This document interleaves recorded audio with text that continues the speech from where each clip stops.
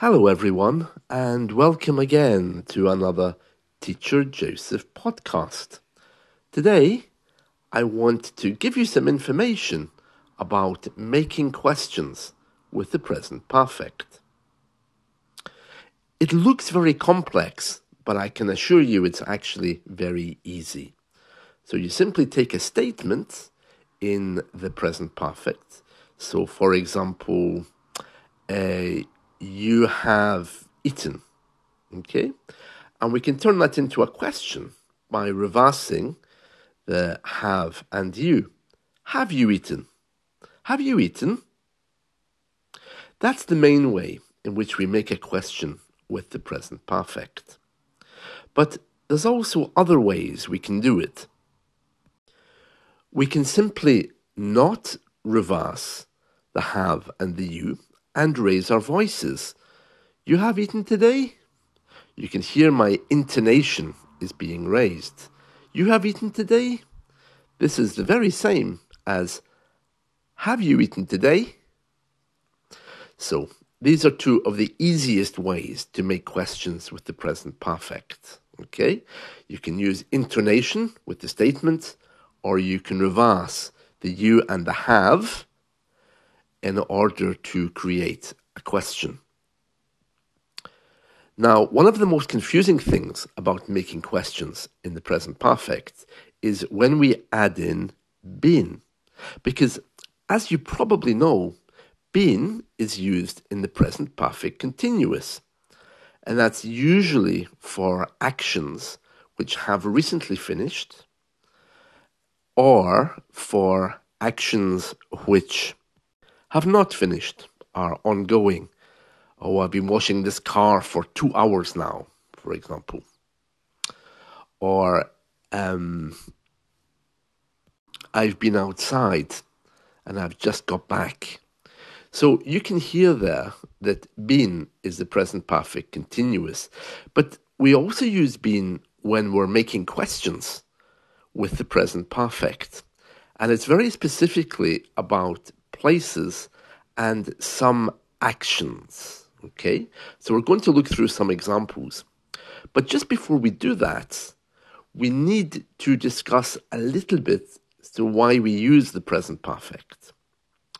Well, first of all, in American English, they don't. They simply use the past tense, even in questions. So, in British English, the past tense is a big archive of time and date. It's about moments in time, okay? So, for example, I washed the car is answering the question, what did you do at 3 o'clock yesterday? Oh, I washed the car, okay? And even when the times aren't mentioned, the past tense is always going to be about a moment in time. The present perfect, on the other hand, isn't. It's not about any moment in time. The present perfect is an action which has taken place. So, if you're talking to an American, he might say, for example, did you eat today? But in British English, you're going to hear, have you eaten today? One is asking about a specific moment in time, and the other is asking generally about the action of eating. Although in American English, the past tense covers both. So, let me just recap. To make a question using the present perfect, first of all, you can just use intonation. You have eaten today? Or you can reverse the have and the you. Have you eaten today? You can also use the present perfect continuous, which is usually only used for actions which haven't finished, or for actions which have recently finished. For example, have you been to London? Have you ever been to that restaurant? Now, I know that you'll be confused with been as the present perfect continuous, but if you look really closely, it's not actually the present perfect continuous. Listen again. Have you ever been to London? Where have you been on holiday? Been in the present perfect continuous is usually formed by using a participle. I've been washing, I've been doing, I've been fixing. But in this case, when you make a question in the present perfect, been doesn't have a participle. So it's very important that you notice that, because that, in many ways, gives you permission to use it in a different way. So if you compare, for example, I've been washing this car for 3 hours, and I've been to the shopping mall, there's no participle there. Okay? Here's the examples. Have you ever met Al Pacino? Have you been to London? Has it ever snowed in your town? Now, in this case, we're using ever, which is adding another dimension of time. It means at any point, even before you were born, has it ever snowed in your town? Ever means at any time. Have you eaten chips today? Have you ever used a computer program? Has anyone you know ever been in prison? Have you tried computer programming? Have you helped a friend recently? Have you ever, that means in your life, smoked a cigarette? Have you sung in public before? Have you ever been in hospital? Notice with that been there that there's no participle. You remember, I've been washing these clothes for 3 hours. I've been washing, and also been, of course, can be used to talk about an action recently finished, as we mentioned a moment ago. So there's no participle. It means it's a little bit freer to use in these questions. Have you learned to play a musical instrument? Have you ever been to Norway?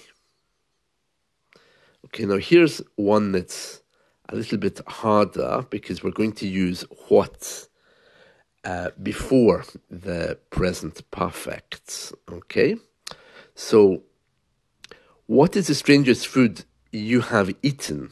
So you can see here that we're using what to raise the question. So the construction's a little bit different. What is the strangest food? Because we're using what to talk about the food, and then the bit goes at the end. What's the strangest food you have eaten? Okay. And again, when it comes to other question words with the present perfect, it can get a little bit complex. For example, you remember I was mentioning that you simply swap have and you. For example, have you been on holiday? So by putting a question word before that, where have you been on holiday? It's asking very specifically about where you went.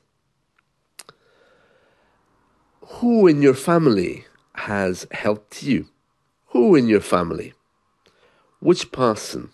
Okay, so again, you can hear there that the present perfect is in a different place. Likewise, why has this been a good year? Okay, so in this case, in American English, it would simply be, why was this a good year? So why has this been a good year? What is the best movie you have ever seen? And of course, how long have you been living here? How long have you been living here. And in this case, of course, it's not in the past, okay? It's simply continuous. And you know that by the fact that it has a participle. So in this case, the man is still living there, okay? So I hope that helps a little bit to explain.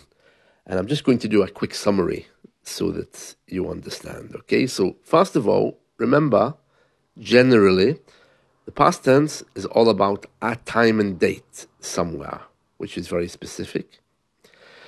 The present perfect is about action. It's about simply doing. It's the language of poets and artists because it's talking about things. It's not bringing them down to some moment of time. The past tense is much more commonly used in American English. They don't seem to use the present perfect at all. And finally, to make questions with them, you use been outside of a participle. Okay, so a usual sentence would be, I've been washing this car for 3 years now. But in a question, that can become, have you ever been to London? And in this case, there's no participle. Okay, it's a little bit complex, but you shouldn't worry too much about it. And then, of course, we have the question words. Where have you been? Or who in your family has helped you? And with question words like why, what, which, how, and where, it gets a bit more complicated because the present perfect part is put in another part of the sentence. Why has this been a good year? Which countries have been in the news? What spicy foods have you tried? So, the present perfect, you can use questions very easily. I want you, though, to look away from the rules because, many people listen to podcasts like this and they think, it all sounds very complex. I must remember these rules and I must try and get them inside my head. But the reality is the only way you're going to get these inside your head is if you simply use them, not study them. British people, and I'm sure it's the same in your language, we don't go to the coffee shop and say, I heard a really good present perfect question today. Or, I'm so happy I just used a great conditional. We don't even know sometimes what bits of grammar are called. When I was growing up in the UK in the 1970s and 80s, there was an opinion that kids should not be taught grammar. They should only be taught how to use grammar. And when I became a teacher, I had to learn all this stuff about present perfect, past perfect, and all of these kind of things. And to be honest with you, it was a bit useless because I already knew how to use it. And I didn't really see the point in calling it the present perfect. I just knew what I had to say. So you see, when you're studying something like this, it's going to get really, really complex. The best way to do it is simply to make examples or try to make examples with people and let them correct you. And that's the same with any grammar. As I've often told you, when you are listening to a podcast like this, or you rush out and you buy a grammar book, these things are there simply to open your mind. You buy a grammar book, do you really memorize everything in it? Probably not. It's just a handy reference, something to go to check before you say something or write something. So, as much as podcasts like this and grammar books teach you the rules, you really need to be applying those rules and using them, because it's never the rule.